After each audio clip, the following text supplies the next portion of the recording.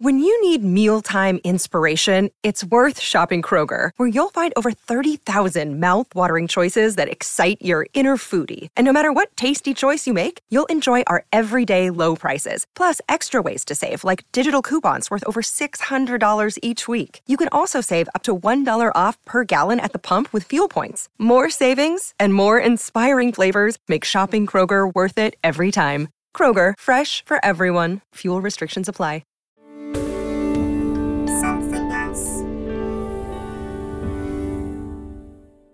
Hello, Stacey. Hello. Oh, it's all echoing. How's that? Hey, there we go. I'm so excited you're doing this, Stacey. Thank you. I want to tell you, so my sisters and I are all huge fans, and I've told them about different exciting things I've gotten to do. But yesterday, because I'm a petty person, I sent them on tap for me tomorrow, Doctor Who podcast with David Tennant. My youngest sister said, "You shut your lying mouth. No way." My oldest sister said, "Now you're just being ridiculous." And my middle sister said what y'all said. Plus, I screamed in her ear. And then I got just streams of David Tennant gifts from my siblings because they all adore you, think the world of you. And I've been told to tell you you're just amazing, awesome, and wonderful. I'm so touched. Thank you. We're this close to stalking you, but you live too far away for it to be effective. And we're all locked in our houses at the moment, so it'd be useless. David Tennant does a podcast with Stacey Abrams. Thank you so much. This is great. I can only imagine you're one of the busiest human beings on earth, so I'm not going to keep you for any longer than I have to, but I'm very pleased that you're here. So listen, 9th of February, 2019, you were chosen to give the response on national television to Donald Trump's State of the Union speech. Is it true, Stacey, that to prepare for your speech, you watched old episodes of Doctor Who? Absolutely. Is this true? I can't believe it. I watched the 10th Doctor, actually. You did? Yes. Oh, that's the correct answer. Which episodes were you watching? Do you remember? Oh, I did the last few episodes of Martha Jones and the first few episodes of Donna Noble. A beautiful transition. Fantastic. Yeah. I'm very touched. And that was just to kind of get yourself in a zen place. Yes. So I began watching Doctor Who when Tom Baker was the Doctor. So we only had two channels where I grew up, ABC or PBS. And PBS ran all of the Tom Baker Doctor Who episodes. And so I loved it. And then my sisters got me reconnected to it a few years ago. And I was in this space where I needed to get my head clear, and Doctor Who does it for me. Oh, I'm delighted to have been any small part of your extraordinary success. But you're more of a Star Trek girl, right? See, I don't believe that you have to fight about these things. I believe I can be a deep aficionado and can name all of the doctors of the modern era, and I can do the same thing for all of the Star Trek shows. I think that they can peacefully coexist in my universe, and they all make me very happy. You see, this is why you succeed as a bipartisan politician. Thank you. When you're called upon to address the nation like that on television, I mean, do you need the things to zen you out? Does that terrify you on some level? I mean, that's quite a big deal. I wouldn't say I was terrified. I will say that it's easy for too many voices to get in your head. And there were all of these prognostications about how I would fail because so many people before me had gaffes or slip-ups. And, there were a number of think pieces about just how this could make or break my entire future. So I just needed to escape. And there was, the TARDIS is a great place to go if you need to get out of somewhere. Oh, tell me about it. I agree wholeheartedly. Yeah. Because one of the, I'd say the terrifyingly effective things that Donald Trump has managed to do when he's been in public office is undermine sort of the very idea of what truth is, really. Yes. The idea that it should be a binary thing, and yet he will fluently tell whatever lie he needs to tell in whatever moment he needs to tell it. He will never be consistent in his arguments, and he's sort of impossible to shame. So that makes him quite a particularly difficult person to respond to. Is that fair? Well, I think he's difficult for those who believe that there has to be this binary notion of what reality is. And my approach is that the goal is not to shame him. He is not capable of shame, as you point out. But we can remind ourselves of why shame is a part of who we are. We can remind ourselves of what we are willing to accept and what costs we're willing to pay for whatever progress we think we're gaining. And so this notion that either he has to be ashamed of himself or not be ashamed of himself, that's the binary I reject. I don't care how he feels about who he is. He occupies a space as the leader of our country. And it's not about what he sees. It's about what we see and what we receive and how poorly he does his job. And so if he's not capable of holding himself accountable, that doesn't absolve us of the responsibility to remember what we were before his infestation and to project what we can be when he's gone. Right. Infestation. What a great way of putting it. Another of the features that I suppose this whole last decade, really, we've seen encroaching, but particularly the last 4 years, has been this real entrenchment of ideologies and the chasm between right wing and left wing. It never seems to have been broader. It's true in this country as well, actually, in the UK post Brexit. I think it's something we're all struggling with. But in that State of the Union response, you talked about, as we've already mentioned, you talked about bipartisanship. You talked about reaching across the aisle. But it's almost, do you find that's almost an unfashionable idea these days? It can be. People are, I wouldn't say that we are more polarized than we ever have been, but we are more aware of that polarization. Prior to the last 20 years, there was a mitigating force. Either we were compelled by single sources of information to at least unify around where we got our knowledge. So back when the BBC and the networks here in America, when those core networks were the truth tellers, then we all at least had the same information. We may have responded differently, but we at least got the same truth or the same shadings.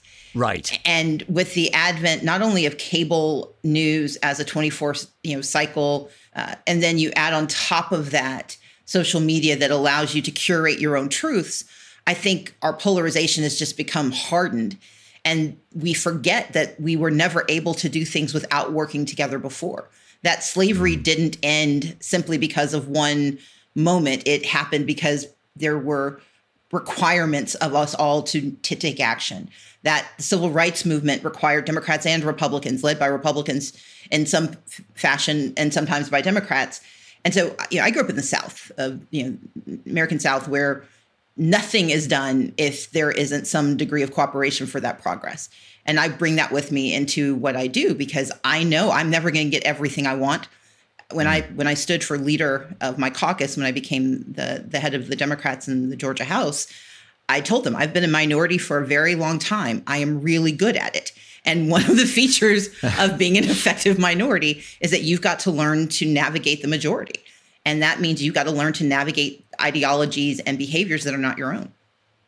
And is that an exercise in biting your tongue sometimes? You have to choose your moments? Yeah, I wouldn't say biting my tongue. I think politics works best when you don't say everything you're thinking.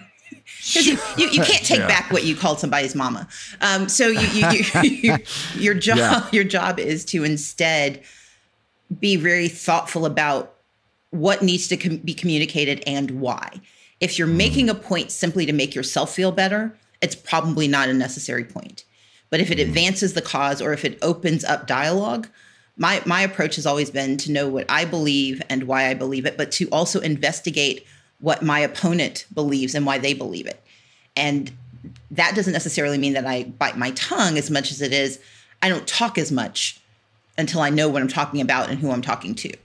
Right. Good distinction. Yes. You were a minority leader in the Georgia House. By definition, being the leader of the minority means you're always going to be on the side that has to strive. I mean, does that constant pushing a boulder up a hill, does it not wear you down?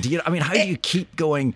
We're still in the minority, guys, but we got to keep pushing on. Well, one is that I set the terms of engagement. I used to joke with my colleagues that minority leader was Latin for lose well. Like that was my job. Right. Like, we weren't going to win outright unless we were able to peel off from folks from the majority.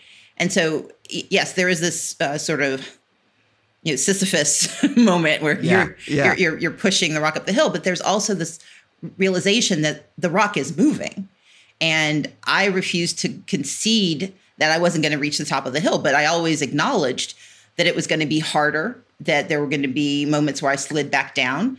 And if we don't prepare ourselves for that, if we think that there's just going to be this, great literary arc where we go from victim to hero, you're doomed to disappointment. Instead, my responsibility was to set the metrics of what success could look like, not on the terms of the victors and not certainly on the terms of the majority, but where did we begin? Where were we trying to go? And then what were the interstitial moments we could use to mark our progress or to reevaluate our approach? And indeed, in that very sense of keeping pushing on, 2018, you resigned from the House to run for governor of Georgia. And you came very close. You came much closer than had happened before. You came within 50,000 votes. Were you surprised at the result? Not surprised. When you are running against the person who is both in charge of the process, in charge of the scorekeeping, in charge of removing people from the playing field, and that person is also the contestant, you can't be surprised by the outcome. I was dismayed, and I was angry, and I was sad, but surprise was never in the litany. Because you believe you should have won that election. I believe that had the election been fair and had the hundreds of thousands of people denied the right to vote, been able to make a choice, I think there's a credible argument that I could have won. I think that when you're running against the referee, the scorekeeper, and the contestant, and they win, it does call into question the legitimacy of the outcome. Yes, well, quite. And you knew all that, of course, going into it. You knew the uphill struggle you were facing, and you fought a strong, tough, aggressive campaign. You came so close. When you wake up the day after a vote like that, and you've given it everything and you've wrung yourself dry, do you allow yourself a moment of despair? So, do you have a wee cry? Well, yeah. So we announced the night of the election around 1 a.m. The Associated Press said that they couldn't call the election. I gave a speech to all of our friends who were crowded in the ballroom that we were going to keep fighting to make certain that every vote that was cast got counted and that every person who tried to vote would be heard. And then I went upstairs, probably fell into bed around 2 a.m., 2:30. I woke up. We had to have a meeting with my team, with my campaign manager, Lauren, and with our lawyers, and we sort of mapped out our next steps. And then I crawled back into the hotel bed, watched Sorry to Bother You, and I did. I cried a little bit. I talked to my older sister and my youngest brother, who had been he wasn't able to be there because he was incarcerated, and it was when I talked to him that it really sort of my equanimity, or at least my my stoicism broke, and yes, I had a wee cry. Sure, of course, because the fight is public, but the cost is personal on some level. Of course it is. Exactly. Because you have to give of yourself to make that, that's what makes it count, of course, doesn't it? That's exactly it. And Brian Kemp, who is now the governor of Georgia, the man you've been referring to, used to be Secretary of State and was responsible for some, I would describe them as pretty shocking decisions with regards to purging electoral rolls, rejecting help from the Department of Homeland Security to make sure it was the fair election. I mean, when you've got that kind of institutionalized corruption working against you, do you just feel overwhelmed? I mean, do you not have a constant fury at the injustice of this? I like to, so you'll notice I do a lot of referential descriptions. So my way of describing my anger is that I'm like Bruce Banner in the first Avengers movie where Captain America says, Bruce, whatever you do to become the Hulk, we need you to do it right now. And he says, oh, that's my secret. I'm always angry. Like, I'm always angry. Right. The Hulk is always in me. I'm always angry about what happened. I'm always deeply infuriated by his theft of, citizens' rights to be heard. I am livid that this man who took an oath to protect the right to vote spent 8 years being the architect of voter suppression in our state in such a singular fashion that the reverberations continue through, the debacle of an election we had this year.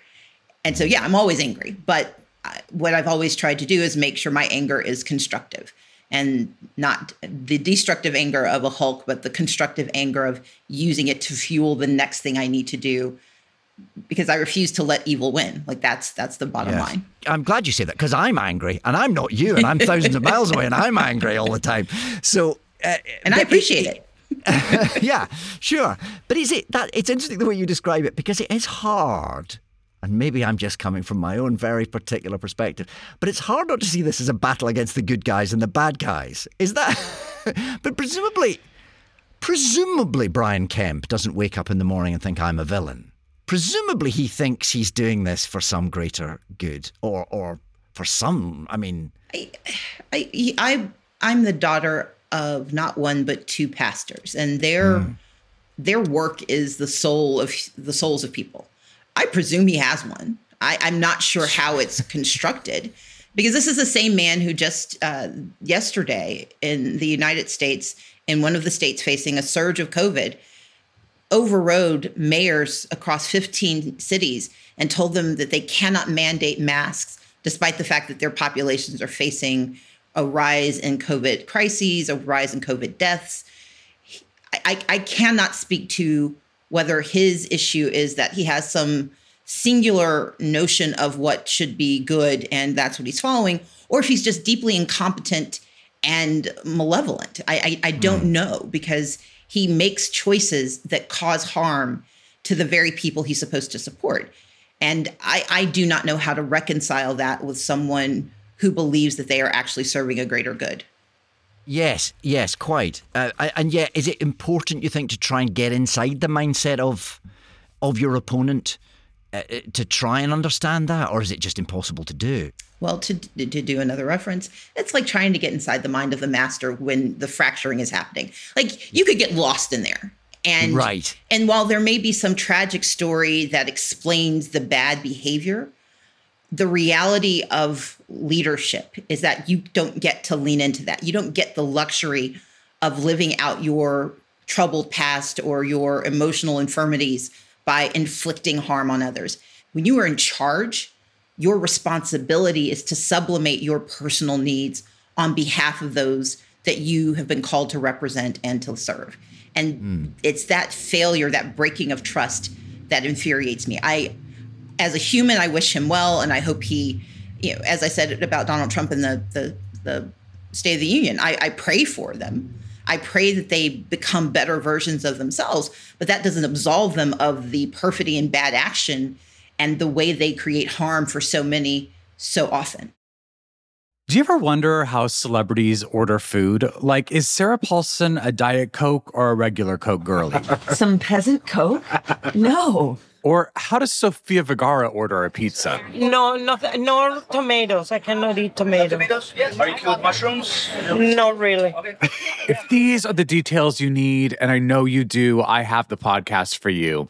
I'm Jesse Tyler Ferguson, and on my podcast, Dinners on Me, I take some notable friends of mine out to dinners in Los Angeles and New York City. Listen wherever you get your podcasts. That thing was delicious.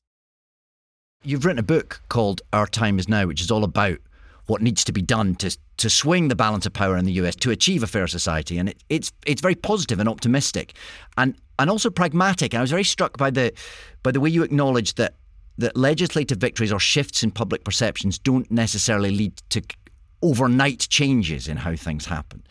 That journey to a better place is a slow one. And you have a phrase, winning doesn't always mean you get the prize. It can be an incremental thing, which strikes me as very, very, very true and very perceptive. But also, the moment we're in right now, I'm talking to you mid-July 2020, the election that is less than 4 months away in your country now is urgent and is now, and the prize really is needed this time. Absolutely. Isn't it? Absolutely.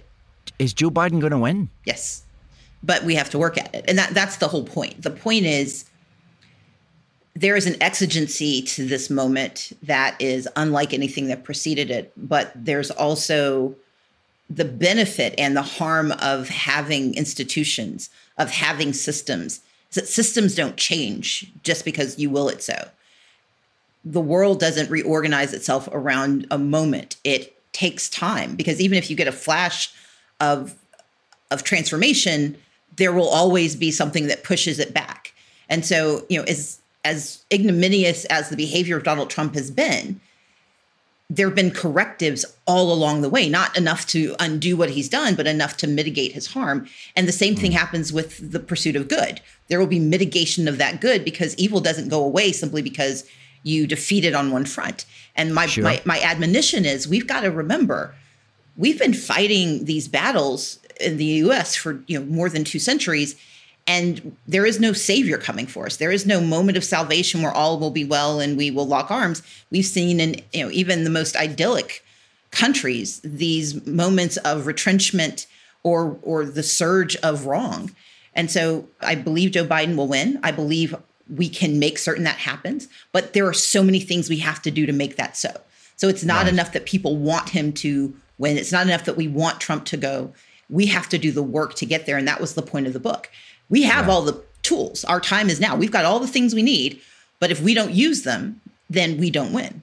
And what happens to America if Biden doesn't win in November? I mean, how scared should we be of what Trump will do next? I have a vast and vivid imagination. I cannot predict, but I will tell you what I know. I know this is a man who has done his best to weaponize almost every facet of our democracy to serve his personal ends and the ends of his cronies. I know this is a man who idolizes strongmen and authoritarians and has done his best to undermine the democratic values and processes of our country.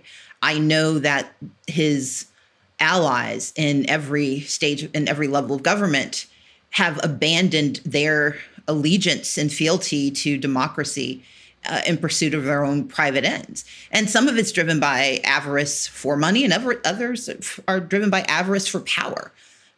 But what terrifies me is that if we do not thwart their advance, we have not seen a sufficient number of people willing to actually do good to believe we can survive with the 50-year history of American leadership that we have seen, and that we will succumb, unfortunately, to the same fates that have befallen other strong democracies that have just crumbled in the last 20 years. So you do fear for the end of democracy in America. I mean, this is the moment we're facing. Yeah, and I know it sounds hyperbolic, but we have to. Well, to some, but I think we have to remember Turkey was an enviable democracy a decade ago.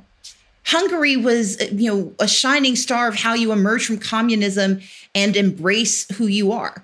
We just watched Duda get reelected in Poland, and the likelihood that they will become a full-fledged strongman state is huge. And so this notion that we are impervious because we're America is deeply problematic to me, because authoritarianism, it doesn't care about your continent.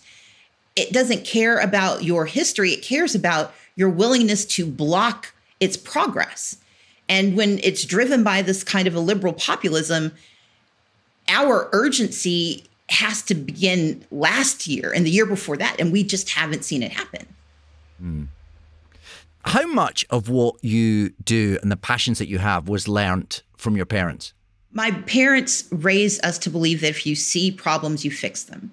They raised us to believe that poverty is wrong and that we have a personal responsibility to tackle it, that justice is right and your role is to interfere and intercede and do what you can. There was always a narrative in our household that here's what good looks like. We would watch the evening news. We would talk about the news of the day. Oh, you would, right? Oh, yeah. And they would take us with them to vote. They would take us to protest. We protested apartheid, and we did soup kitchens and homeless shelters. And this is all while we sometimes had no running water. Sometimes the lights got cut off. I mean, we were working poor. So their commitment wasn't purely selfless. It was you don't just do for yourself, you do for others, because there but for the grace of God go you. So we're going to do things for everybody else. And my dad's very terse way of saying it was, having nothing is no excuse for doing nothing. So you got to be a part of it. And it worked. My indoctrination was complete. Right. You're the second of 6 children. Did you love being part of a big family? Was that good? Or did you enjoy that community, or did you want your own space, or? Both. I mean, I'm an introvert. So, growing up in a house that was not designed for 8 people, certainly not 6 children, was, it required that I carve out my own space. Sometimes I would go and, sit in a closet so I could read and just not have to talk to any people. We had this like my parents told us, your job is to take care of each other. And we are all still very close. We have a monthly book club. Right. We believe in one another. And so I could not imagine not having them as siblings. I mean, look, I was, I'd like to say I was about 15 before I realized the Snickers really could satisfy because I didn't have to divide it up with everybody. And like having a whole candy bar to yourself was a revelatory moment. I am truly, truly grateful for having the siblings that I have. I think I mentioned to you earlier, it was my sisters. We all fell in love with Doctor Who. And then my youngest sister, we indoctrinated her later. And it was one of our family traditions. The kids, we would watch Doctor Who on Saturdays when PBS would run it. Right. And it was like one of those moments where we could all just sort of be together, no matter how hard the world was outside. There was a space and this place we could travel to and this fun adventure we could engage in. And being able to do that, not simply by myself, but to have, comrades who travel with me in these moments was extraordinary. Yeah. I mean, looking after 6 kids is a lot. Were your parents, they sound extraordinary, but were they strict? Oh, yes. Was it they were, right. So, we had 3 rules: go to church, go to school, take care of each other. We were each assigned, each of the older 3 were assigned to younger 3. So I was assigned my brother Richard. Andrea was assigned Janine because she was the baby and, she would be the least likely to drop her. And Leslie was assigned to Walter, who was the 5th. So we were each assigned a child. That meant you made sure they got up in the morning, they did their homework, they got dressed. If they got in trouble, you had to be sure that they survived that trouble. So if you got into a fight, make sure you win it because you were both going to get in trouble when you got home. Oh, that's great. I have 5 kids, so I could almost do that. Yes, you can. That's not a bad idea. And I'm sure there's one kid who probably needs 2 people assigned. Yes. And it's probably the 18-year-old who probably would need to be looked after by all the young ones. Oh, that's great. Yes. I might look into that as a way of working things. It was very efficient. Yeah. And you were born in Madison, Wisconsin. You moved to Gulfport, Mississippi. What kind of communities were those? You've said you were working poor, so there wasn't a lot of money. No. So when we were in Wisconsin, my mom was finishing up graduate school. And so I think things were modestly okay. My dad worked full time. My mom was in grad school, but she had a fellowship. She worked at the library. And then we moved back to Mississippi when I was 3. And we lived in this modest community called it's the College Park subdivision. We lived on 2020 South Street. And it was, this little postage stamp house that was not designed for 8 people, but my parents made it work. Right. Yeah. And then you moved to Georgia, and both your parents became ordained in the ministry. Yes. At the same time, they both sort of retrained, or? Yeah. So my dad had been ordained as a Baptist preacher when he was in his early 20s, but he never had a church. And in the Baptist tradition, it was much more just acknowledging his calling. My mom really resisted for a long time because she was raised in the Baptist tradition in the South, which said that God doesn't call women to be ministers, even though all of her life, what we watched her do, both in terms of her social engagement, but also in our religious upbringing. I'd say this, my parents may not have become ministers until they were in their 40s, but they were always preachers. And so when they both accepted their call, we moved to Methodism, we'd become Methodist and converted. My dad, he'd grown up in both the Methodist and the Baptist church because his parents were a mixed denomination family. So we became Methodist when I was 12. And then by the time I was 15, they both accepted their calling. But because they believe in education so much, they refused to just go into the ministry. They said, we need to learn. And so they both applied to Emory University and were admitted to the Candler School of Theology. And we moved there when I was 15 and they were both 40. Right.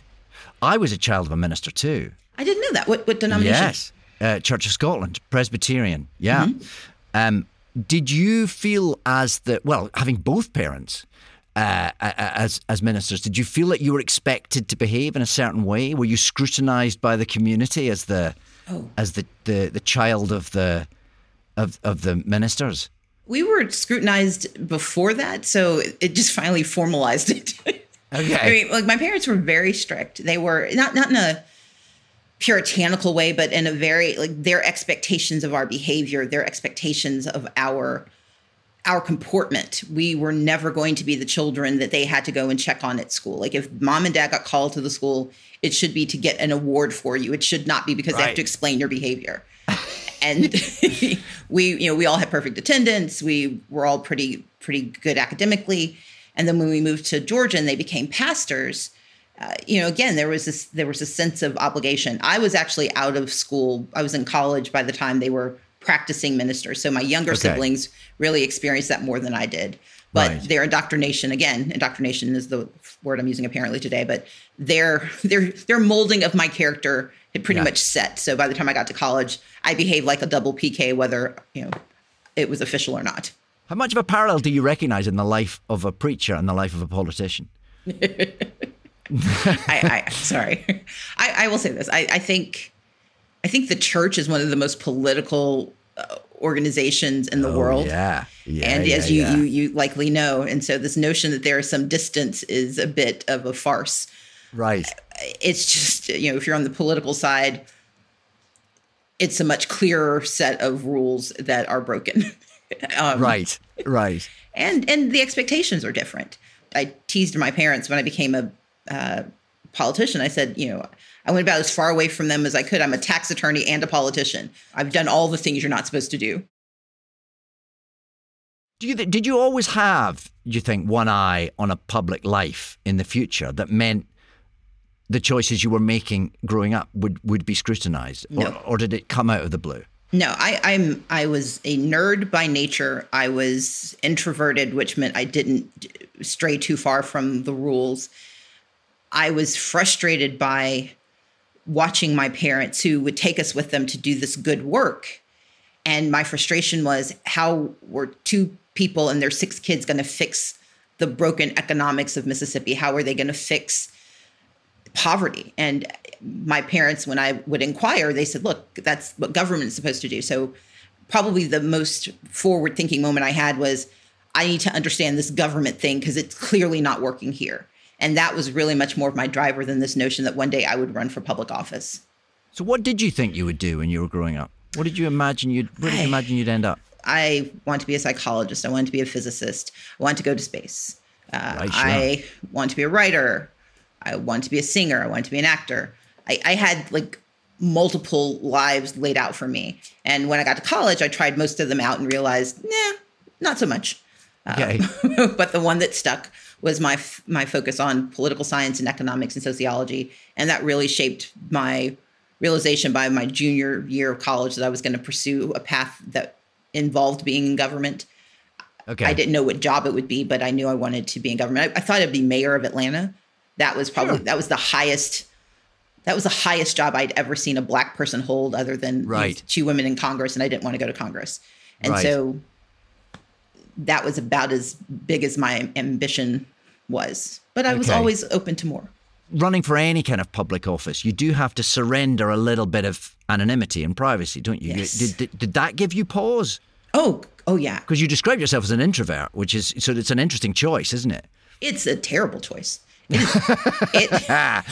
It is. There's nothing more inconsonant than being an introverted politician. I called my 2 closest friends when I got ready to run for office, and my friend Bai Ling laughed for like 5 minutes straight. I think she just paused to take a breath, and my friend Will just sort of said, "You do know what that job requires. You know you can't run in secret." And my sisters all, they were skeptical, but they understood that I was going to do it, and they agreed to support it. But they also recognized that I was just going to need loads of downtime, and I sort of had to figure out how to have a public persona, but maintain my privacy. How are you on work-life balance? I think it's a lie. Okay. I describe it as work-life Jenga. Work-life balance is a lie told by someone selling something, because it doesn't happen. Instead, you're just balancing all these pieces and you're hoping the whole thing doesn't come tumbling down, and you're carefully trying to pull out the piece you need at that moment and restacking it and hoping that equilibrium saves you. And that, but the reality is the whole thing's going to come crashing down, and then you just have to build it again. Yes.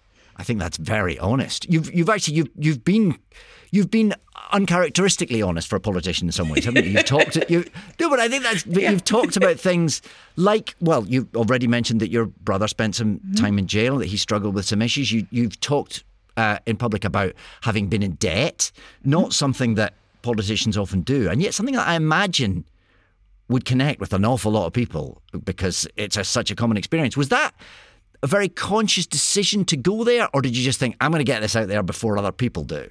It was both. I mean, so I never talked about most of these things during my tenure as leader because it didn't come up or it wasn't relevant. I don't believe in using my personal information or my family's information to make a point, but just for the sake of it. So I could have used it to, tug at heartstrings to get things done. My responsibility was to exhaust every other methodology before I brought them into it. But when I got ready to run for governor, two things collided. One was that I needed people to trust me. I did not look like what they were used to. I did not share the characteristics of anyone who had ever done this job. And it is disingenuous not to acknowledge that sometimes people need you to let them know why it's going to work. So there was one piece. And the second was a lot of the challenges I'd face were going to be weaponized against me or my family, and in particular, my brother. So I talked to Walter and said, look, I'm going to be doing this thing. I think there's a high likelihood they're going to try to use you to shame you and to shame me. And I'm not ashamed of you. But I also recognize that this is your life. So can I tell your story? And to his credit, he said yes. And I said, I'm going to talk about all of it. And he said, yes, you can do that. And that meant a lot to me. When it came to my debt, I talked to my parents because to explain the debt, I would have to talk about their lives. And so I got their permission to talk about the role that I had played economically for them for about 20 years. And they were kind enough to say, okay, that's something we know you need to do, so you can do it. What are they making of all this? What do your parents make of you running for governor and all the stuff that you're doing? They're very proud in their different ways. Like my dad is very gregarious and extroverted, but he's also like I got the sort of Hulk visage from him. Like my dad's always angry about injustice. That has driven him. He was arrested at the age of 14, helping register people to vote because Jim Crow made him mad. And so I get that from him. I get the equanimity and the stoicism from my mom, but she's always angry too, but she's always more cerebral about how she's going to process that anger. Okay. And so I think for both of them, they are excited for me, but in different ways. My dad gets mad for me. My mom worries for me. And what are your ambitions because right now you're not in an elected office. You decided not to run for a Senate seat. Correct. Why did you decide that? Because that, in some ways, that would be the obvious next step, wouldn't it? Yeah, if my ambition was to be in successive political offices, that's the next step. Okay. That's not my goal. My goal is to tackle these problems. I really think poverty is this defining issue of our society, both the U.S. and globally, that hamstrings the kind of progress we like to speak about. You address poverty, you address environmental crisis. You address poverty, you address healthcare. Poverty is this fulcrum around which so much goes wrong. And if we tackle it and address it, justice becomes much more viable and persistent. And so that's my mission. What I've always done is try to find the best place from which to address it. And when it meant being in the legislature, that's what I did. When it meant running for governor, that's what I did. When it meant starting organizations, that's what I do. I don't necessarily care about the title. I care about being able to do the work. And for me, the Senate is an indirect way to address the issues I see. I believe in building systems. I like the direct action of an executive. But I was in the legislature because I don't think you can be good as an executive if you don't understand how the legislative process works. Having been in the Georgia House under Republican dominion, and particularly under Southern Republican dominion, I believe I've learned what I needed to learn about that branch of government. I think it's a scalable issue, so I don't think I have to be in the Senate to learn how to be president, to put it that way. But I've learned enough about the legislative process that it really is about understanding the process, understanding the relationships, and knowing how to navigate those spaces, which I think I became pretty adept at. So one day I will run for president, probably. Right. But I'm not going to run because that's the title I want next. If I want to tackle these issues, that is the job that has the broadest scope of capacity for the work I want to do. The Senate does not have it doesn't do the things I need it to do for it to make sense for me to do that job. And by not running for the Senate, I may have hamstrung my ability to one day run for president, and I'll deal with that when it happens. But in the interim, I've started the organizations I needed to start to continue to tackle the issues I care about. If I want democracy to be persistent, I'm doing the work of Fair Fight. If I want the census to provide the appropriate inputs to support communities, I started an organization for that. And I started the Southern Economic Advancement Project so I can continue to work on the policies that matter to me, especially building economic power for the disadvantaged. You have let it be known that you're very willing to be considered as Joe Biden's running mate for vice president this November. By the time this podcast is out, we may know how that's worked out. But presumably that involves a sort of fairly intimate vetting process that you go through. What's that been like? I will leave all questions about vetting to Vice President Biden and his team. Okay. Very, very diplomatic. You are a politician, aren't you? I see that. That's very good. But I'm hoping that you might be interested in any, well, perhaps not any, but you might be interested in a role in a potential Biden government if, please God, it comes to pass. I am interested in the roles that will help me continue to do the work I need to do. But I am always skeptical about taking positions because they are the next rung on a hierarchy. That to me is an irrelevant reason to do something. So you'd be choosy. Well, I'd be particular because I don't love politics. I am not one of those people who I don't get my identity from that, which is why I do so many completely disparate things. I'm a writer. I love writing, but I'm not a writer. If you were to ask me what my profession is, I would never write down writer. But I've written 11 books. Yes, a whole range of books. Selena Montgomery. Mm-hmm. Yeah. If you were to ask me about my profession, I say I'm a serial entrepreneur. I mean, I've started a products company and a fintech company, and I was a consultant on complex infrastructure projects like desalination and reclamation of water reservoirs. But I wouldn't tell you I'm an infrastructure expert. Like I do the things I think I need to do to advance the causes I care about. And I use the platform that is the most feasible for that moment. So if in that moment there is a position within the Biden administration that makes sense for the work I think I need to do, then I would be honored to be considered. But there may not be one that makes the most sense for me. I mean, and if there isn't a natural fit, I'm not going to take it simply because that would be a great thing to tick off on my resume. Right. You founded an organization called Fair Fight 2020 to fight voter suppression, to drive previously unregistered voters to the ballot box. I mean, how worried are you that the presidential election that's coming could be stolen from the Democrats by nefarious means? Is that a real threat? Absolutely. I mean, Mitch McConnell refuses to acknowledge the threat of foreign interference and thus has not authorized the scope and scale of response that we need given how vicious cyber insecurity and foreign interference can be. Donald Trump is spending all of his time trying to scare people about the utility of vote by mail, which in the midst of a pandemic is the safest way to cast your ballots. But he's even poor at that because he has claimed that he doesn't trust mail-in ballots, but does trust and support absentee ballots, which are exactly the same things. Yeah. It's the way you mail in your ballot is by receiving an absentee ballot, which demonstrates, again, the ratio of incompetence and malevolence are just almost even. What's different this time is that they are desperate, and they're desperate because they can count. They know the demographic changes happening in the country, the failures of a Trump administration, the sheer exhaustion of the last 4 years does not bode well for them.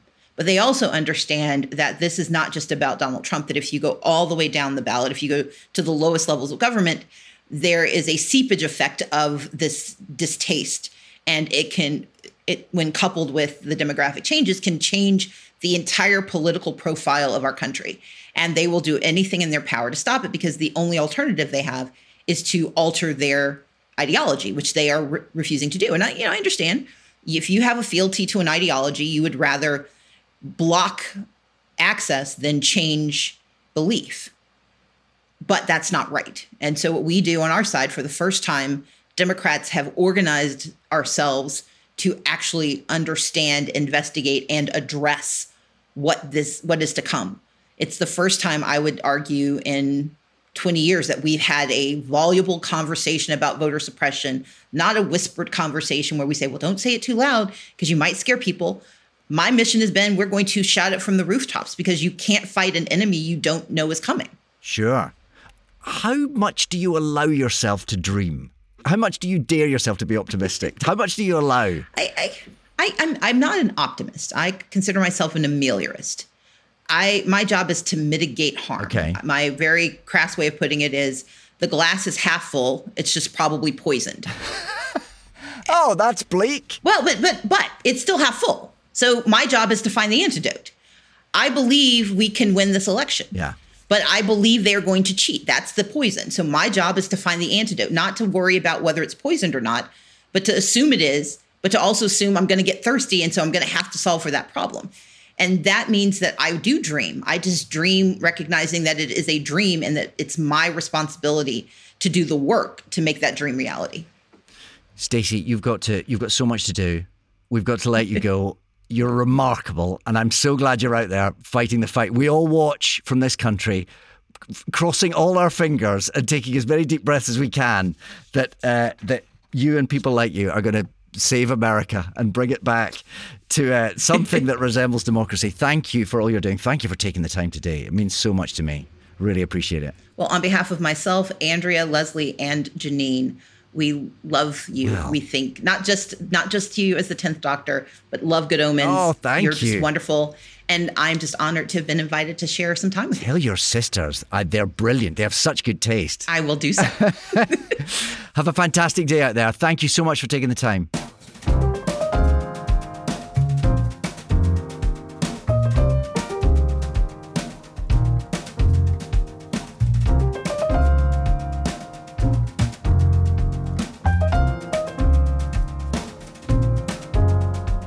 David Tennant Does a Podcast With is a Something Else and No Mystery production. Produced and edited by Zoe Edwards. Additional production from Harriet Wells, Sarah Camlett, Steve Ackerman, and Georgia Tennant. The sound engineer was Josh Gibbs. The executive producer is Chris Skinner. Next time. You've been very candid over the years that although it was a wonderful time, there were tensions within your group of actors there.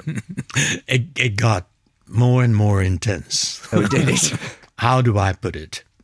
It began from the TV series. There was one character whose charisma and whose mystery was like a magnet. It was Spock.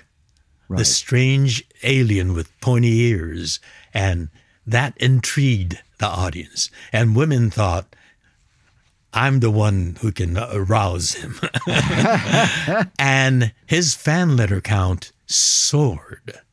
But the titular star, Captain James T. Kirk, his fan letters were this many, right. And Leonard's was that many, and that created attention. Right.